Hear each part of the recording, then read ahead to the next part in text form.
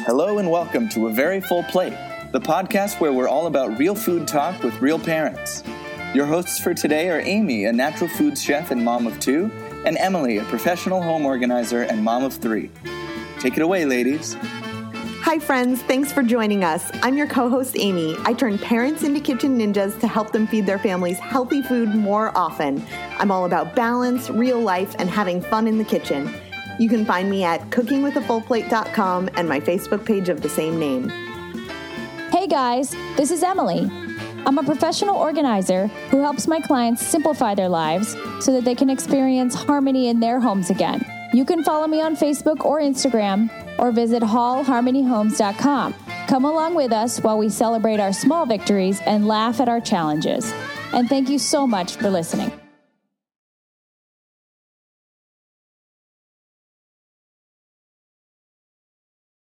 So I'm super excited about this next guest because she played a pivotal and formative role in my own cooking life, in that when I was in third grade, she taught me how to make my first dish that I ever made by myself. And you're going to have to listen to the podcast to hear what that's all about. But Lisa Wolken is a longtime friend of mine, as you can tell from that story. She's also a mom of two from Chicago, and she owns and operates Pinch and Dash Personal Chef Services. What's really cool about Lisa is that she's super down to earth about the challenges of feeding her family. And by the way, guys, she's a total pro. Like, she does this all the time for other families. She knows how to do these things. And I just think it's super revealing that she even struggles with feeding her family well and getting dinner on the table and figuring out what to feed them. But she also has some really awesome insights because she's so practiced at doing this through the work that she does. So that's something that I hope people will take away is, one, solidarity, and two, some inspiration and really practical tips. How about you, Emily? Yeah, I agree with you. I appreciate that she embraces routine a lot. I think it's so easy for us to make assumptions about what a chef's family's life is like. And she totally validates that what we believe is happening in her kitchen is a facade versus what the reality is. And that routines are the norm. It's sort of like if you clean for a living or you paint for a living, you come home and probably you're not painting your house every time and you're not having the cleanest bathroom, but you use your career as a passion. And so she's really practical. I thought that the whole interview just was super valuable. There's so much content in here that is something I want our audience to take away from. You know, it's funny. Isn't there a saying like the cobbler's children have no shoes? Oh, I love it. Yes. Very good. So I'm not implying, like, Lisa's family has awesome food. And if she implied otherwise in the interview, then she's a liar, pants on fire, because I happen to know that they are eating delicious food. But it does mean that she isn't free from the struggles that so many of us face, right? And this is something that I often have also is my husband will tell people at work, like, I'm married to a chef. And I feel like they get this false idea that I feel super uncomfortable with, that we live some gourmet life. And if they come over, they're going to have expectations that aren't realistic because, by the way, I don't have hours upon hours to cook, right? Right. And you know what? Everybody who's been on this podcast, including yourself, Amy, has been very modest about themselves when they came from maybe a cooking or, a chef career or maybe just a dietitian. And I appreciate that modesty, but I do hope that people understand there is so much value in what they know and do. And I just think, I don't mean to make a blanket statement about women, but I don't like to hear us all feeling sort of insecure or sort of like, oh, it's not as great as you'd think.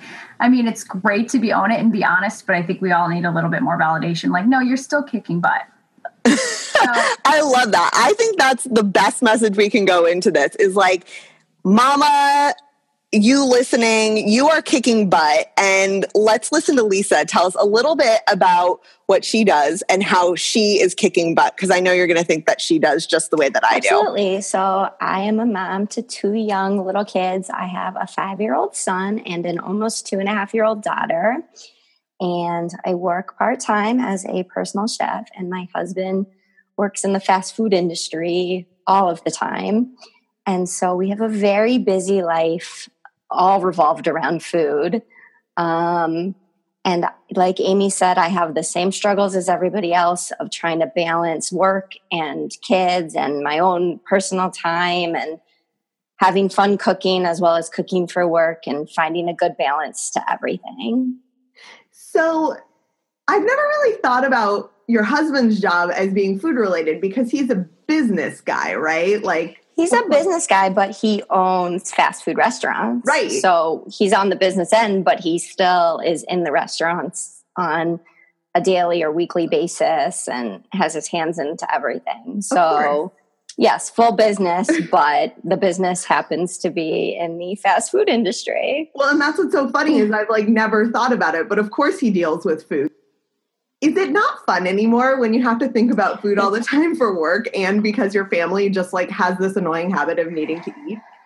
I wouldn't say not fun, but definitely my longer days at work, I'm kind of like, I really hope I already had dinner planned for my family because I don't want to think about now what I'm going to make. Yeah. So we've actually been trying to do a little bit of meal planning where on Sundays, even if it's just kind of a rough meal plan, we'll sit down and kind of figure out at least like when my husband's going to be home. So I know if I'm cooking dinner for all four of us or I'm just cooking for the kids. And if I'm just cooking for the kids because he's not going to be home, then I don't make dinner for myself because I'll just have some eggs or something super easy. This meal planning thing has been really helping.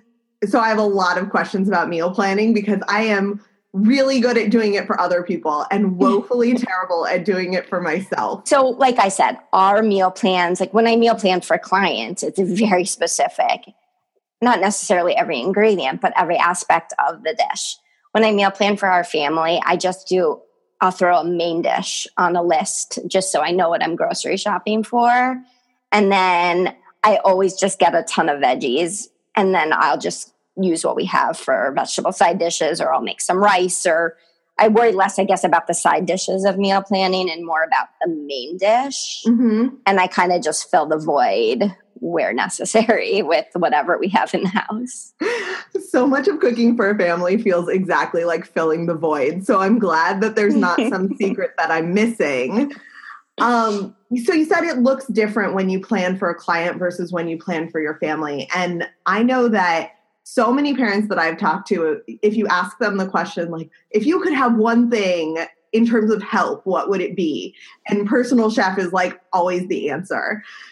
Or I would say always might be an overstatement. Like 75% of the time, people are like, I would love a personal chef.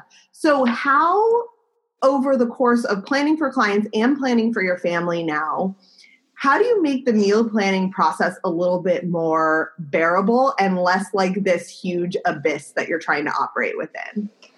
I guess for clients, it's a totally different ballgame because I do make some slightly more elaborate meals for them. They're also paying for the groceries. I'm not. So that can make a huge difference too. And their meals are definitely like a little more extravagant, albeit they're still kind of everyday meals. They tend to have like a little bit of a fancier flair to them.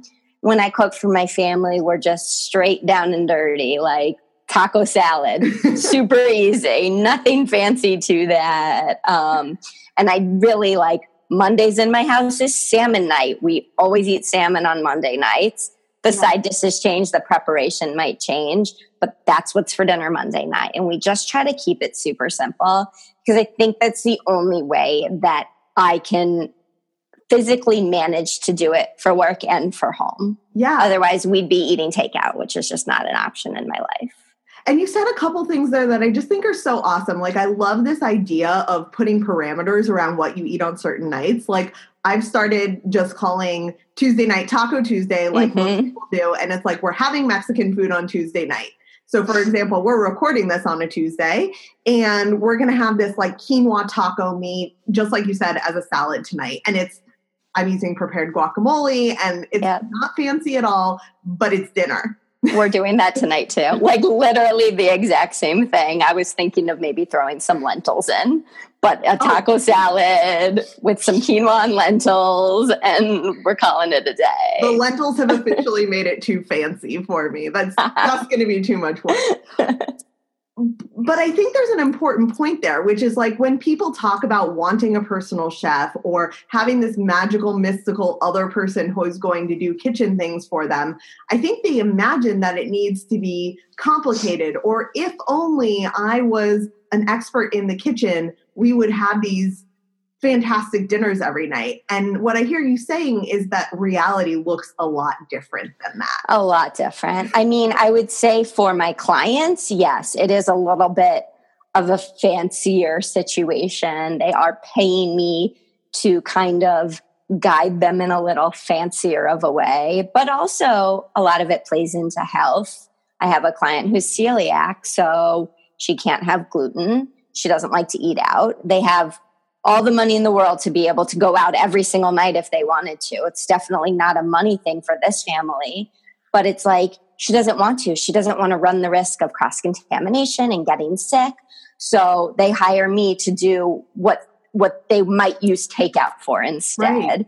So I am expected, I think, to like raise the bar a little bit for that situation. But for most families where a personal chef is not a reality, and you're just a mom, whether you work or you don't work, and you're trying to get through the day and get like somewhat of a healthy dinner on the table, either for your kids or for your whole family, it's just, you do what you got to do. I mean, like you said, you take shortcuts where you can, and you focus on the more important things. Yeah, absolutely. You know, it's so funny that you're saying this because we interviewed a former pastry chef in one of our first podcast episodes. And she basically said the exact same thing. She was describing this journey to health that she's having both for herself and for her family. And one of my biggest takeaways from that conversation was that she said, like, at some point you just have to accept that like dinner is another meal you need to eat. And not every meal needs to be like epic or exciting or the best thing you've ever had. Sometimes it just needs to be a healthy, well-rounded meal. In fact, most of the time it does. Yes, most of the time it does. It definitely save the fancy meals for when you're going to go out and just get dinner on the table. You know, I think the biggest battle with the kids is just trying to get them to eat some different foods, which is, you know, is a huge struggle. So I was trying to start integrating some different vegetables into our lives and making the kids try them. They don't have to like it, but they have to take one bite. And every night I put 2 different vegetables on their plate. And it could be vegetables I made 2-3 nights ago. It's not necessarily something I made today for dinner tonight. Right. And I try to give them something I know they'll like and something that I want them to try. So they eat what they know they like. They can taste the try vegetable. And it's kind of working. Maybe. Yeah. Listen, kind of working maybe is basically all I've got when it comes to feeding kids. I'm like, I think maybe they're growing. Maybe they're going to make it. Yeah. But I love what you're describing for a couple of reasons, because like I have heard that exposure is the key thing to getting kids to eat more foods. And I know that as a mom and the person who really deals most with food in our house, I'm endlessly frustrated when I make something and they'll try like one tiny bite of it and be done. But I try to make myself feel better because the research that I've read says that that's exactly what it takes to get kids eating healthy long term. I think that I have read or that I've heard that it takes 10 times of trying to get somebody to taste something before they might grow accustomed to actually liking it, which just seems baffling to me because I think of all the food that might go to waste that they're not eating the first 9 times that I put it on their plate.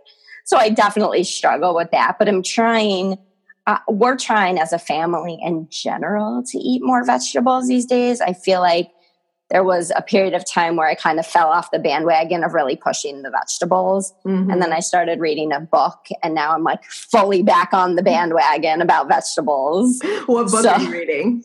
I'm reading, I thought I had it here. It's called like Food, What the Heck Should I Eat? As a parent who's trying to feed your family better, which is the entire premise of this podcast, is yes. Even if you're not there yet, you're trying to do better, which is basically all of us, I would think, that you do get really interested and sensitive to learning more about what you're feeding your family, not just are they eating vegetables, but what happened to this product before it got onto our plate. Yeah, exactly. And there's some scary stuff happening. Yeah, very scary. Things are not regulated like they should be in the United States. And it's very, very scary. And I do think that my husband laughs because he'll go to the grocery store and I'll be like, hey, buy some eggs. And he's like, the most expensive ones, right? And I'm like, pretty much. Yes. Mm-hmm. And that's not because we have this endless supply of money. By the way, we don't have a personal chef, though. I might hire one, even though, there's something about having someone else cook for your family, right? Like if I could, I would. But it's not because the money is not an issue. I always say everyone has a budget. Absolutely. But to me, there are certain things that I make sure I put my money towards. Pastured eggs happen to be one of those things. And there's a lot more great options happening. That means you don't have to buy the very most expensive ones, but I prioritize that. Or organic berries. Yeah. And I think it's really hard to balance all of the choices. It's like when putting vegetables on the plate isn't enough. You now have to find the organic vegetables to put on the plate that are 3 times the price. And it's definitely a challenge. I've seen our food budget, or I'm really bad at making a budget for food, I'll just say, but our food intake of what we've spent on groceries since I've read this book has drastically increased. I used to buy organic when possible, when it wasn't gonna break the bank, sort of, speaking. But now I won't buy. I literally, if I can't buy it organic, I'll probably just move on to the next vegetable. I think that's one of the amazing things about having the cooking knowledge that you do have. And I don't want to make anyone who's listening feel bad if they don't have deep cooking knowledge, but there is empowerment. The more different things you try and the more things you learn to cook, which, by the way, you only learn by doing it over and over and over again. It's super unsexy. But by having that knowledge, you aren't standing in the produce section being like, oh no, I need to go on Pinterest and find a recipe for broccoli. You have like 2 recipes in your repertoire and you're like, oh, there's not organic broccoli today. I'm going to move on to the organic cauliflower or whatever. Yeah, exactly. And I would say that to me, that's a really important thing for people to learn, is not fancy cooking skills, but just those like baseline things to feed your family well so that you can make choices. Or maybe if you're not only buying organic, that you can buy something not organic that's not on the Dirty Dozen list, and just familiarizing yourself with that. Because we're all making decisions all the time, right? Well, and also washing vegetables can also definitely help if you do a little soak of vegetables. I'm so bad at doing it. I think you're pretty good about doing that in a little like vinegar, water mixture. Yeah, I do just like a big bowl of water and then like a teaspoon of apple cider or even white vinegar. That's what we used to do in our culinary program. And I thought like, this is awesome that you don't have to have fancy fruit and veggie washes or all of these things. Definitely not. Stuff you have on hand. Plus, kids are really good at helping with that. So good at sign them up.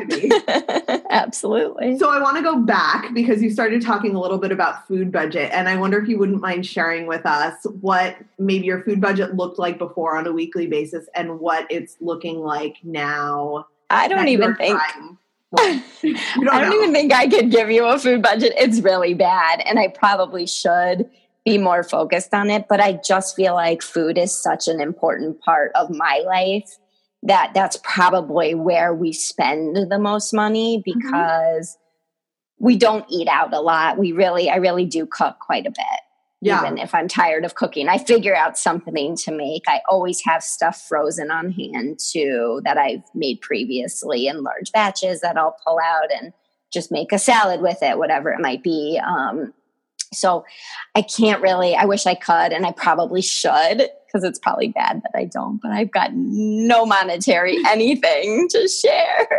Well, what it sounds like to me is that you have prioritized food as part of your life. Yes. And it's not that there's an endless supply of money to put towards the food, but rather that you have decided not to pinch pennies there, because you're going to save in other areas so that you can put the money in that direction. Like we don't go out for dinner very often. That's a huge place to save money, going out for dinner for a family of 4. My kids eat. So like they might eat off the kids menu, but my son could eat 2 meals off the kids menu. So, I mean, they might not be the best choices. Don't get me wrong. It might be 2 grilled cheese sandwiches, but he could eat 2 grilled cheese sandwiches off the kids menu. So it's definitely like a good savings we're putting in our pocket that I'd rather spend on buying food for them to eat. Yeah, it's really interesting in our conversations on this podcast so far. We've seen like every amalgamation of the way that people manage their food budget. And while it's been a common thread that everyone is trying to eat better, there have been a couple of guests who have really prioritized it and thrown like probably more money than they throw at anything else at the food budget because that's their main priority. Me, I try to be a little bit tighter with food budget when I talk about groceries while still prioritizing things like organic and vegetables, but we eat out at least once a week as a family. And so I sort of tighten our grocery budget to accommodate for that. We have a lot of reasons for that, including that we live in a new place and we want to explore, and that's an activity for our family, right? And then there's other folks who are like, you know, pinching it together and doing the best they can with what they have, which is at the end of the day, all of us doing the best with what we have, but living on much smaller budgets and making decisions that way. And I just think it's so fascinating to think about all the different ways to cut this problem. No, absolutely. And we're trying also, and this is, I feel like could be a big problem for people. They buy a lot of stuff at the beginning of the week and then life gets in the way and they don't cook it all. And then you have vegetables or fruits or whatever that go to waste.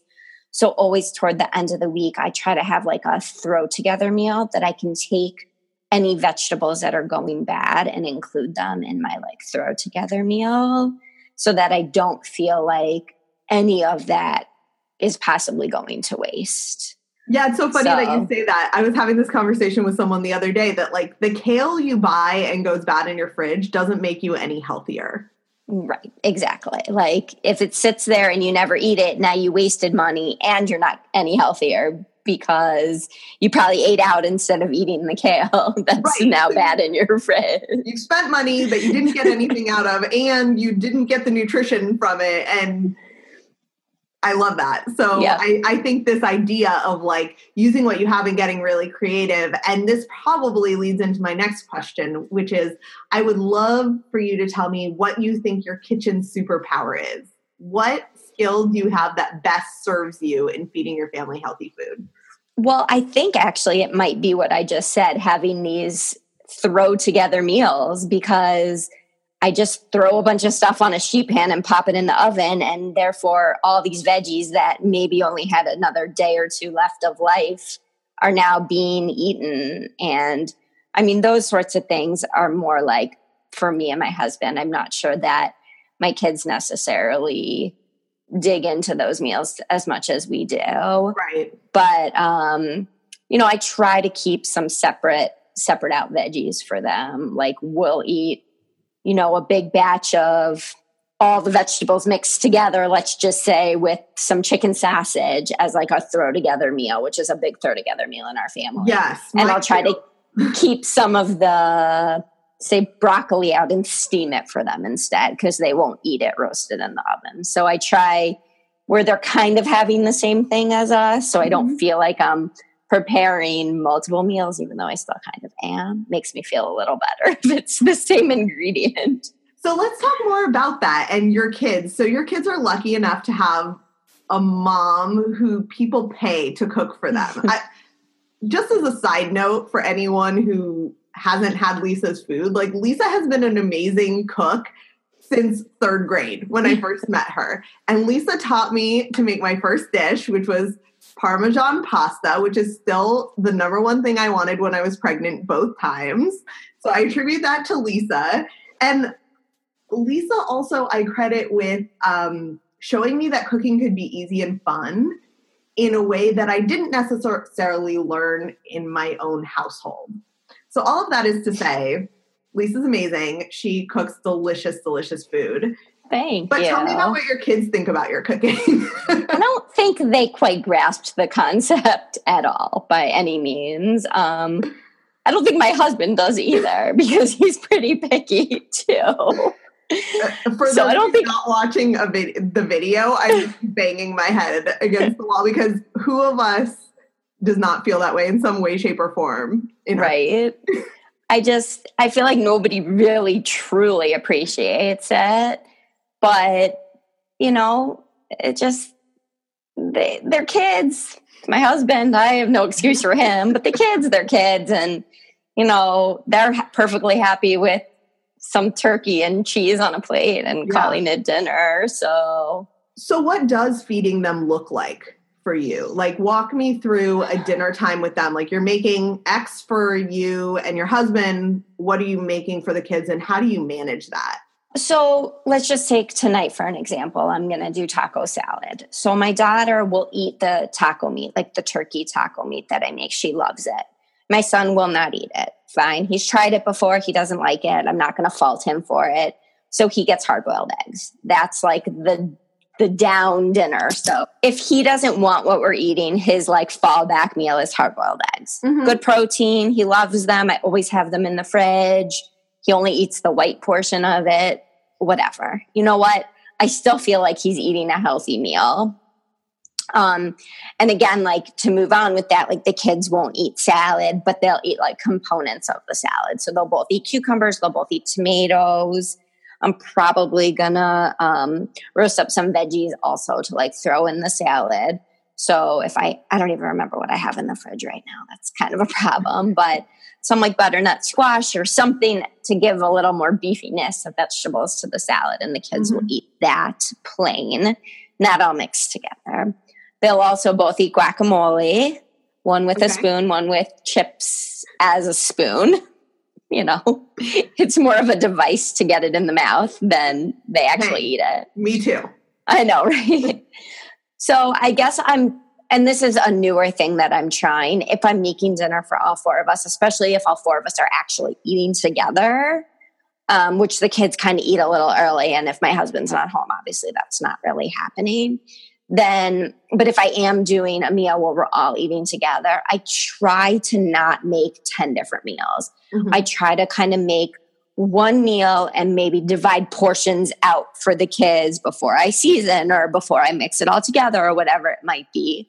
So I don't feel like a short order cook, I guess, in my own house. Right. It sounds like that's what you need to do for both your own sanity and then also for making sure the kids aren't just eating. I know so many people's fallback is like grilled cheese and chicken nuggets every night. Right. Like you're pushing the boundaries a little bit. Right. And don't get me wrong, they eat plenty of that too. I've been trying really hard lately to push some different stuff with them. And, it's kind of working. So I'm going to stick with it. So here's a question I'm always curious about because we struggle with this in our house too, that my 3-year-old wants all of his food separated. Like he doesn't want everything touching. And I get the sense that that's a common kid thing. So I try to take a deep breath and understand it. Where does the decision happen around what you're feeding them? Like, does it always happen ahead of time and what you have on your plate is what you get? Or are you also willing to make switches afterwards based on what they will or won't eat that night? Lately this is dinner. If you don't want it, you can have hard-boiled eggs, but this is dinner. At least try it. If they really try it and it's something really different and they really don't like it, then I would say, okay, there's turkey and cheese or whatever in the fridge. But I usually don't give up on the vegetables. And the vegetables are generally always separate for them anyway. Mm-hmm. And it's simple vegetables. They're not, though my daughter tried radishes the other day and really liked them, which is super random. Weird. But she also really likes asparagus, which I think are a very strong vegetable. But besides those two very random things, it's very basic vegetables that they'll eat. Cherry tomatoes, cucumbers, broccoli, butternut squash. That's like our rotation of 4. Mm-hmm. I'm just trying to get them to like venture out a little bit. Also in that book that I'm reading that's making me a little bit of a crazy person, it talks about the importance of getting all the different colored vegetables in. So, and like, obviously I know this stuff in the back of my head, like different color vegetables have different types of importances in your body, but when you're just trying to get somebody to eat some kind of vegetable, you really don't think about it. But now this book is kind of making me think more about it. So, my son now tried carrots the other day and he really likes them. So like things like that, like just something, it was like a little victory. Yeah. And I think as a parent, this applies to more than just food, which is a common theme in this podcast, is like, oh, it turns out that applies to most of parenting life. But celebrating those small victories is a big deal. Like carrots might not be a big deal to one family, but to you, it's a huge win that he's eating those now. And that's one more thing in a list of 4. That's right. 25% more that he's now enjoying, right? And it's a different color. Well, yeah, your math is right. Okay, and it's like a different color vegetable than he is usually eating. So I feel like that's good. The other fun thing I kind of try to do with the kids, and I do this more for them if like my husband and I are not having dinner with them, I make them a rainbow plate. So we try to do all the colors of the rainbow on their plate of food. So even if I'm making them something as boring as like plain pasta for dinner, that's kind of has like a yellowish hint to it, I try to get all the other colors on their plate in some sort of form or fashion. Whether they eat them all or not is a different story, but they talk about it and it's fun and it makes it like a little bit more interesting. Yeah, I love that. My 3-year-old would be obsessed with that idea. In fact, I'm hesitant to try it because he is a creature of habit. And if I start, then every night I'm going to be making a rainbow plate. We get requests for it. So it's not just him. My older one is a very creature of habit too. And he'll be like, well, why are we having this tonight? Why are we having a rainbow plate tonight? Here. Sometimes you woke mommy in the middle of the night and I didn't get enough sleep to think about making you a rainbow plate. Oh man, I'm glad I'm not the only one. So one of the things that you're talking about that I'm just starting to dig into, I'm definitely not claiming to be an expert on this, but I joined this new Facebook group called Feeding Bites with a Y, B-Y-T-E-S, and it's led by a pediatric dietitian. And she talks a lot about this concept of division of responsibility, which is, I get the sense, research done by someone else. And the idea, as I currently understand it, and I'm sure I'll share this more in future episodes, is that your job as a parent is to offer healthy food, and you're building plates where, say, there are 3 options. You build it with 2 that you know your kids will eat, and 1 that is sort of a push. And then what they eat is up to them. So what is offered is up to you, and what they eat is up to them. And I love that concept. And it sounds to me like you are instinctually doing that. A little bit, yeah. For me, what I really appreciate about it is it gives you permission and understanding that every parent is struggling with this, and many kids have things they won't eat. And it's not about getting them to eat everything and enjoy everything. That's just not realistic for most of us. But by finding balance and making sure you're offering things that you feel good about, but they feel good about too, you can cut down on like the battles and stress and all of the emotions that often go with feeding kids. Well, and I also think, kind of on that note, that parents get super stressed if their kids don't eat. If kids are hungry, they will eat. So part of me feels like I give them this plate of food. Some of it they might like, some of it they might not like. Fine. I'm never going to force them to eat. I don't want them to ever feel like they have to clear their plate. The only thing they need to clear is if they have vegetables, the vegetables need to be gone before they can get more of anything else. But if they don't want to finish their, main dish, whatever it might be, that's fine. They don't have to. It's just the vegetable rule in our house, just because I'm trying to get more veggies into them. But they never have to eat everything. I do not force them to eat everything. If they're hungry, they'll eat it. And you know what? If they're not, they'll wait till the next meal. I'm not going to feed them again later. They're not going to starve. I mean, I just feel like a lot of parents get super stressed out about their kids just getting food into them. And I think if, as parents, we relax a little bit about that. And again, I'm not a doctor, and obviously all kids are different. So this is speaking about my children, I guess, more than anybody else's. Yeah. But I feel like if I relax and don't stress about what they are eating, it tends to go smoother, and it's not a big deal. It's food. They need it to survive. And if they're hungry, they'll eat it. Yeah. You're speaking my language because those are things I aspire to. And yet having a 3-year-old who's in like the 1 percentile for height and weight, Yeah. I find myself getting emotionally attached to the things that he will and won't eat. And he's an amazingly healthy eater, I would say. Like he will eat cherry tomatoes by the dozen. It's like our my kids too. It's such a random thing. I know. I have a really hard time getting like fully well-rounded, what I would consider fully well-rounded meals into him. Like a good protein. But you're saying exactly what my doctor has said to me. And of course there are like really specific examples of when people need to stress about things. And there are very good examples. And so I'm not like discounting that by any means. Not at all. But I have to remind myself to not get emotionally attached to the outcome of his eating, which is like a strange thing.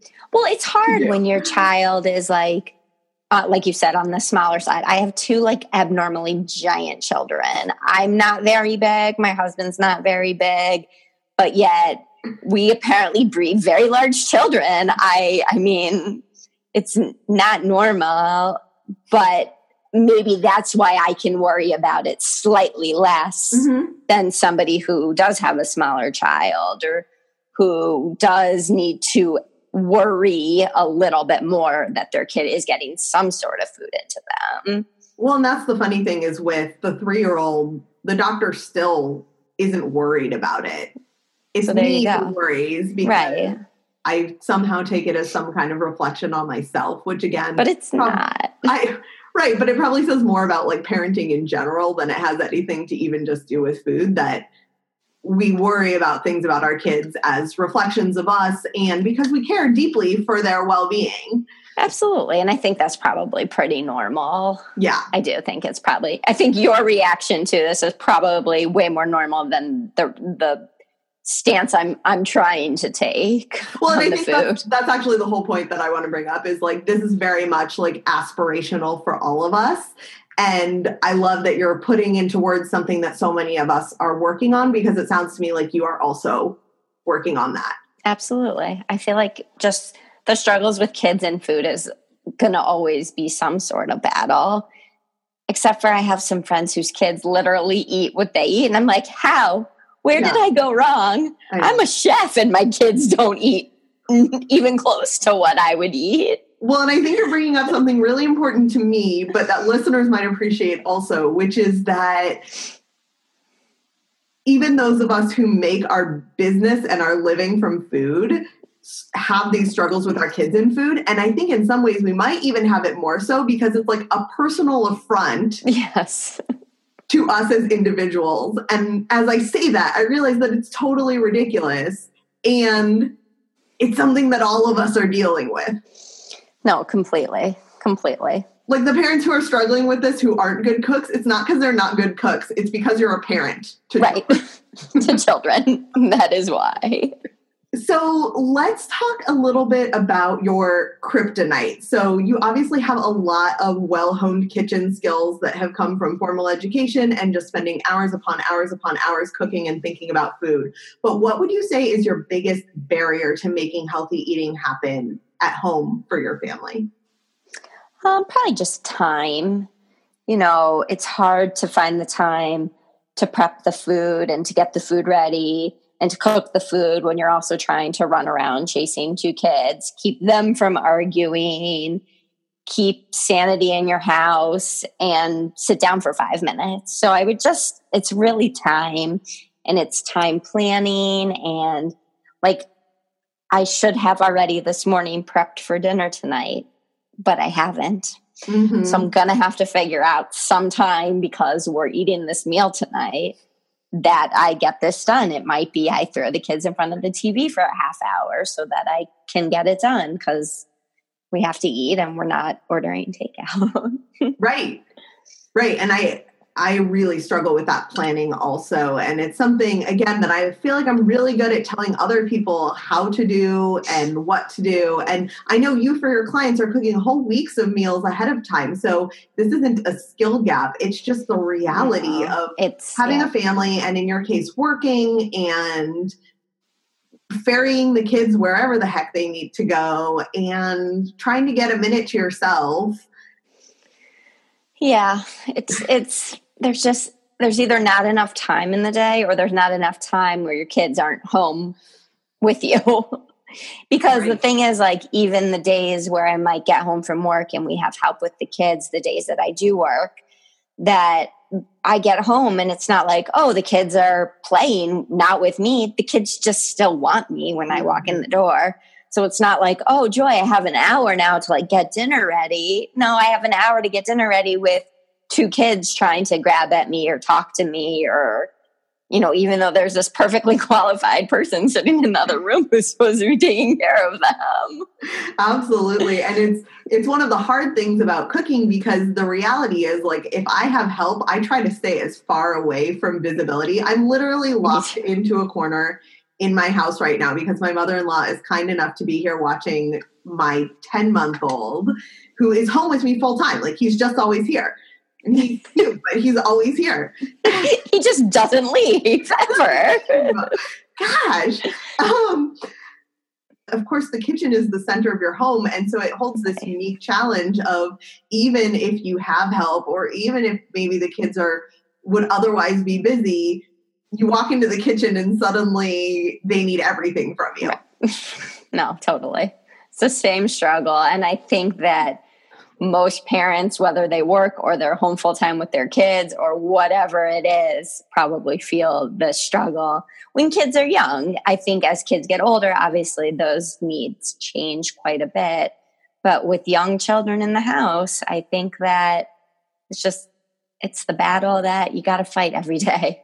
Yeah. And it's something I'm excited about with future conversations, is to talk to more people who are parenting older kids, because I do think it has its own set of challenges. And often those challenges look like we are not home because we're running from sports game to practice to trying to get home and do a ton of homework. And so time continues to be a challenge no matter what point you're at in your journey. It just looks a little bit different. No, I totally agree with you. And I've heard that from parents with older kids. It's like, not that I can't figure out what to put on the dinner table. It's just that either nobody's home at the same time, or I'm going from this place to that place to take the kids from one place to another for this practice and that game. Like you're saying, it's just it's a constant battle. Yeah. The slow cooker might be a good friend when kids get a little older. Okay, so you're jumping into my next question, and this is a Lisa specific question. I want you to download your top 3 tips from being a personal chef onto those of us who don't yet have a personal chef. What are 3 things we could be doing to be getting better food on the table more efficiently on a regular basis? I think planning. Number 1 is going to be have a plan.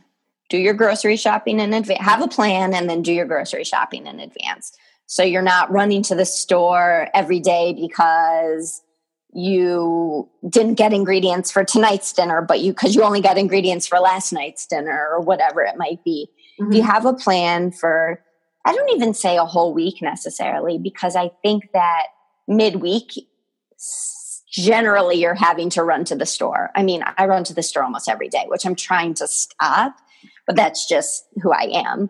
But that's why I'm doing these plans. I'm trying to not have to go to the store every day. I'm trying to find I do one weekend grocery shopping, which is my least favorite time to go to the grocery store. It's just what's been working lately. Right. And then I do one midweek, pick up a few more things that we might be out of. Usually it's fresh fruit in our case, because the kids eat a lot of fruit. But I think that planning is key. And as much as I don't like doing it for my own family, it has been going really, really well the past few months that I've been doing it. I love it. So I have 2 questions about planning that I know other people will have. 1, what are you using for your planning format? Is there a super secret thing the rest of us don't know about that we should be using to plan? And 2, when you plan, are you planning breakfast, lunch, and dinners? What's the quantity and scope of what you plan in each of those sessions? So my plan is literally some scribble in a notebook. I was trying to see if I had it on my desk, but I don't know where it is, which is kind of a problem. So there isn't a super secret tool that we're missing. No super secret tool. I literally scribble meals in a notebook.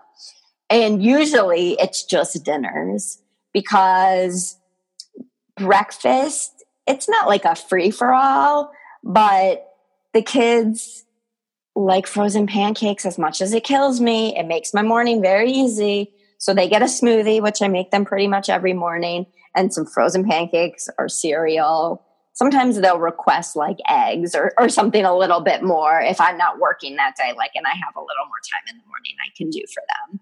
And my husband eats a lot of yogurt for breakfast, and I'll make some eggs. Or I found this great, have you ever heard of No Foods? KNOW. Oh, yes. I get their Facebook ads all the time. So I highly suggest trying a couple of their products. Their bread is really good, and their wraps are really good. Their wraps, I just like toast, and I'll like fry up a couple eggs and eat like a little like burrito-y sort of thing. Or I'll smear some cashew butter with some sliced bananas on like a little wrap that they have, and they're excellent. And their meal is low carb alternative ingredients. Is that true? They're gluten-free, dairy-free. We will definitely put a link. Yeah, I'm really liking, it's called No Better. Oh, No Better. Okay. We will put a link to No Better Foods in the show notes. And if you are watching on video, you can see the No Better wraps. Can you just read me real quick what those ingredients are? Yes. So so in these wraps, there's water, almonds, dried egg whites, allulose, organic prebiotic fiber, flaxseed, organic coconut flour, chia seeds, leavening, which has like a few not like preservatives, but like stabilizers in it, organic sea salt, and organic flax flour. Cool. And what's the nutrition look like? So in one wrap, we're 70 calories, 4 grams of fat, no saturated fat, 90 milligrams of sodium, 7 carbs, 3 fiber, 2 sugar, 6 protein. Cool. So they also have like chocolate chips now that I tried that are really good. Okay. I love that you're sharing this because I think it brings home an important point that I feel like I relearn over and over again, which is you don't have to make everything from scratch. You just have to find ingredients and products that really work for you. And it sounds like No Better is one of those shortcuts that you use to make sure that you also get healthy food in addition to being conscientious about what the kids are eating. Absolutely. So that's kind of been my go-to breakfast lately. So back to like the planning thing, it's really just dinners, I would say. Our lunches are, my son eats lunch at school a few days a week. My husband packs like a turkey sandwich every day for his lunch. So I just always have turkey in the house. He's kind of a creature of habit too. I love that. So easy. I know.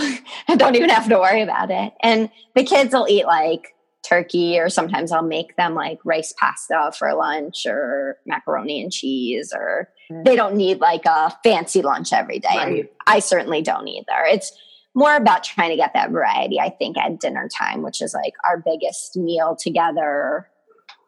And then do you plan 7 meals for the week at a time, or what does the dinner planning look like? So we usually do 4 meals. I would say we kind of do 2.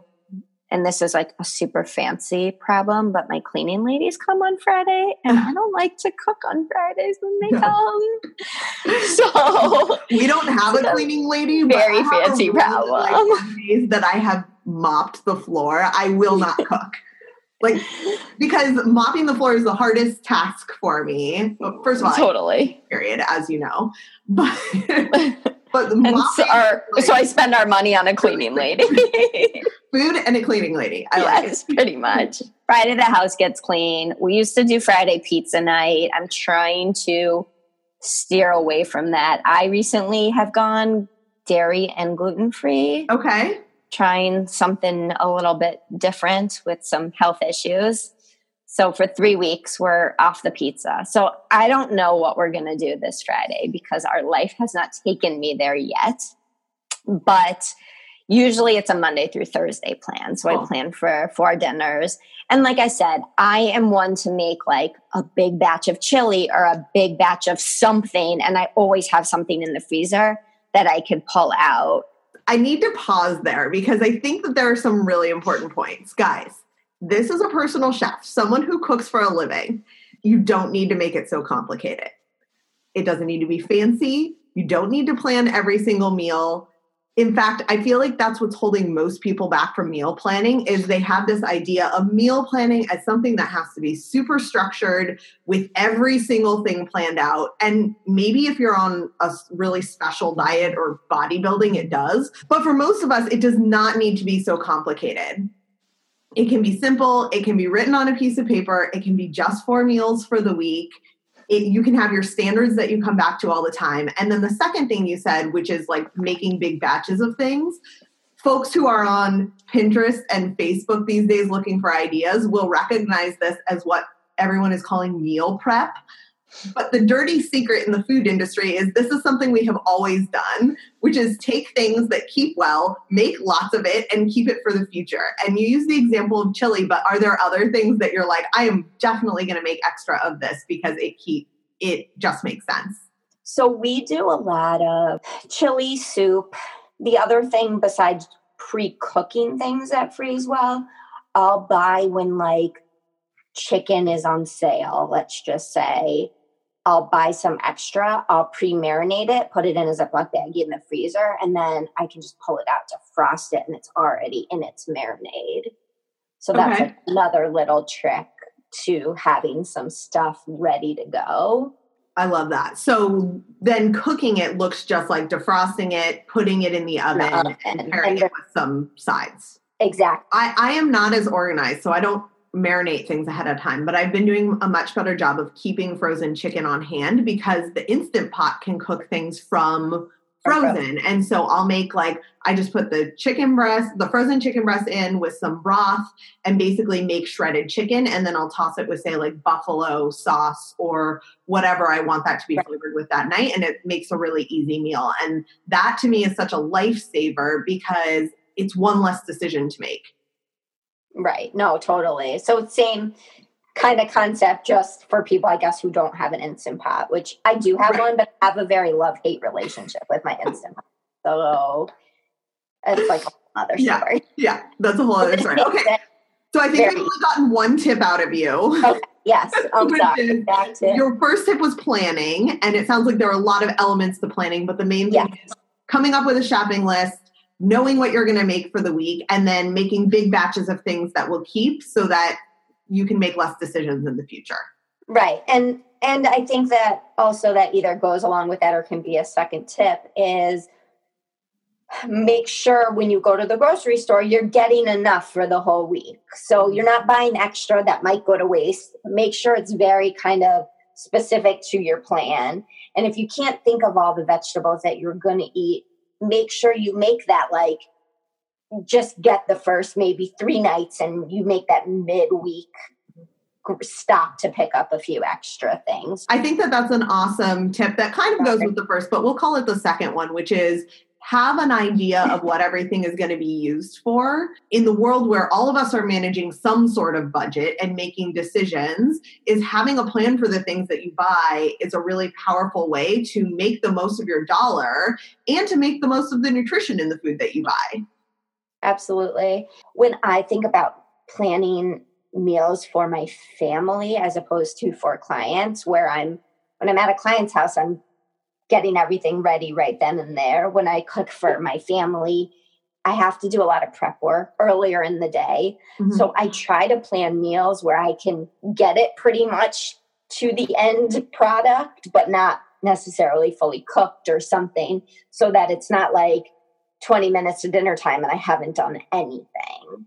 So I think also planning your day so that you can kind of get some stuff done earlier in the day, or planning your meal based on that. I don't know. That's kind of Well, I must tell you that this is surprisingly unsexy, Lisa. But tell me what prepping looks like. So I know you said you don't have dinner prep for tonight, but in an ideal world, you're serving taco salad tonight. Everyone's going to be tired of hearing about taco salad, but you're having taco salad with some veggies in it. If you could go back in time, you were back to the future and you were yesterday getting ready for dinner tonight, what would you do ahead of time so that dinner would be easier when you go to make it? And I wouldn't say it would even be yesterday, but maybe it could have been earlier this morning. I would get all the salad. I would basically make the salad. So I'd get all my lettuce cleaned and chopped up and in a bowl, and all my veggies cleaned and chopped up and in a bowl, ready to go. So salad is done. And whatever veggies I'm making for tonight, I would have like sitting on a sheet pan in my kitchen ready to go in the oven because most of the time I roast my veggies. Mm-hmm. So then closer to dinner time, all I'm doing is cooking up the taco meat and maybe like throwing some quinoa together in a pot. I know I'm just saying like throwing together. So that's, for me, that's super easy. And for somebody else, it might not be, but there's a lot of great things out there now.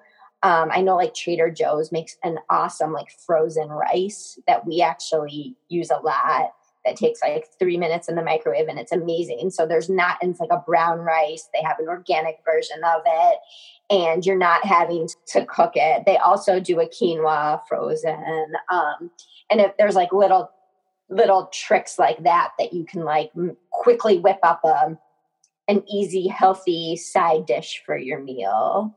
And you're bringing up such an important point, which is keeping it easy looks different for everyone. But we live in an amazing day and age where there are so many even affordable products available to help us make dinner faster. So I have a spiralizer. So I might buy zucchini and spiralize it to make noodles. But guess what? Target sells already spiralized zucchini noodles. Most grocery stores too now. Also. It's amazing. And Trader Joe's has them frozen, which I haven't tried yet, but my mind was blown when I saw them.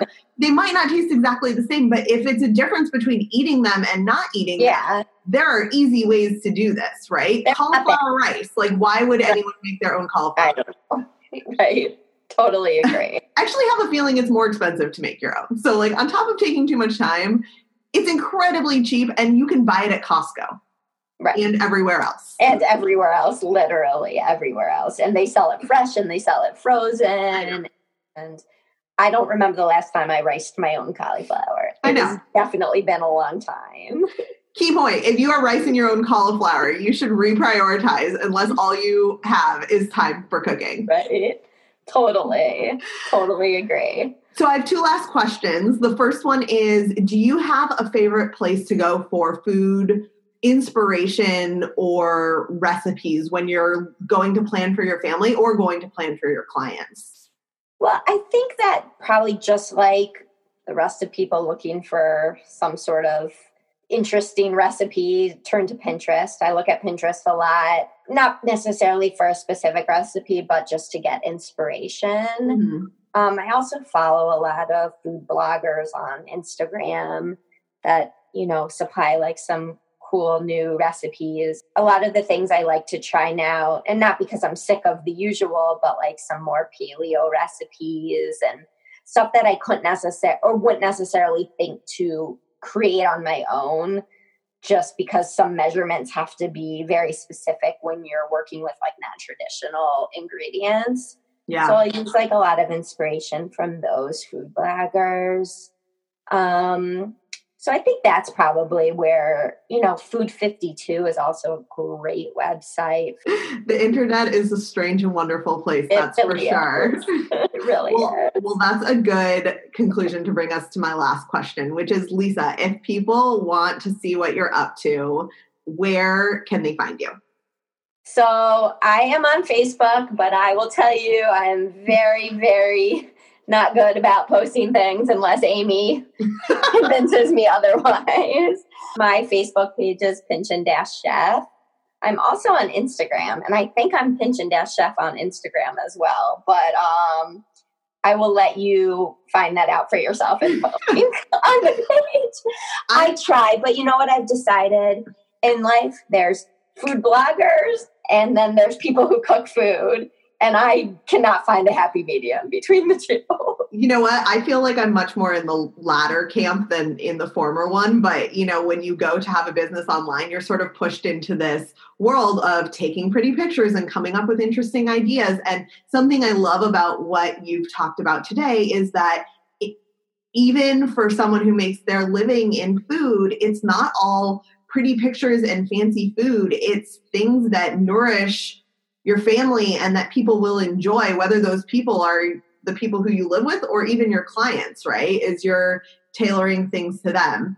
I totally baited you because I know that you don't update much on Facebook, and I'm also not much on Instagram because I think you have to focus one place. But I would love if people check out Lisa's Pinchin-Chef Facebook page, give her a like, and give her some motivation to share some of the things that she's doing. Because I actually believe if you shared more of the things you're doing on like a weekly basis for your clients, even just those cool shots of like the full setup of what you cooked and maybe a link to a recipe of what you made, even if it's someone else's, that would take away a lot of the stigma that people feel for having to feed their families like fancy, pretty, perfect food all the time. It's just not what it's about.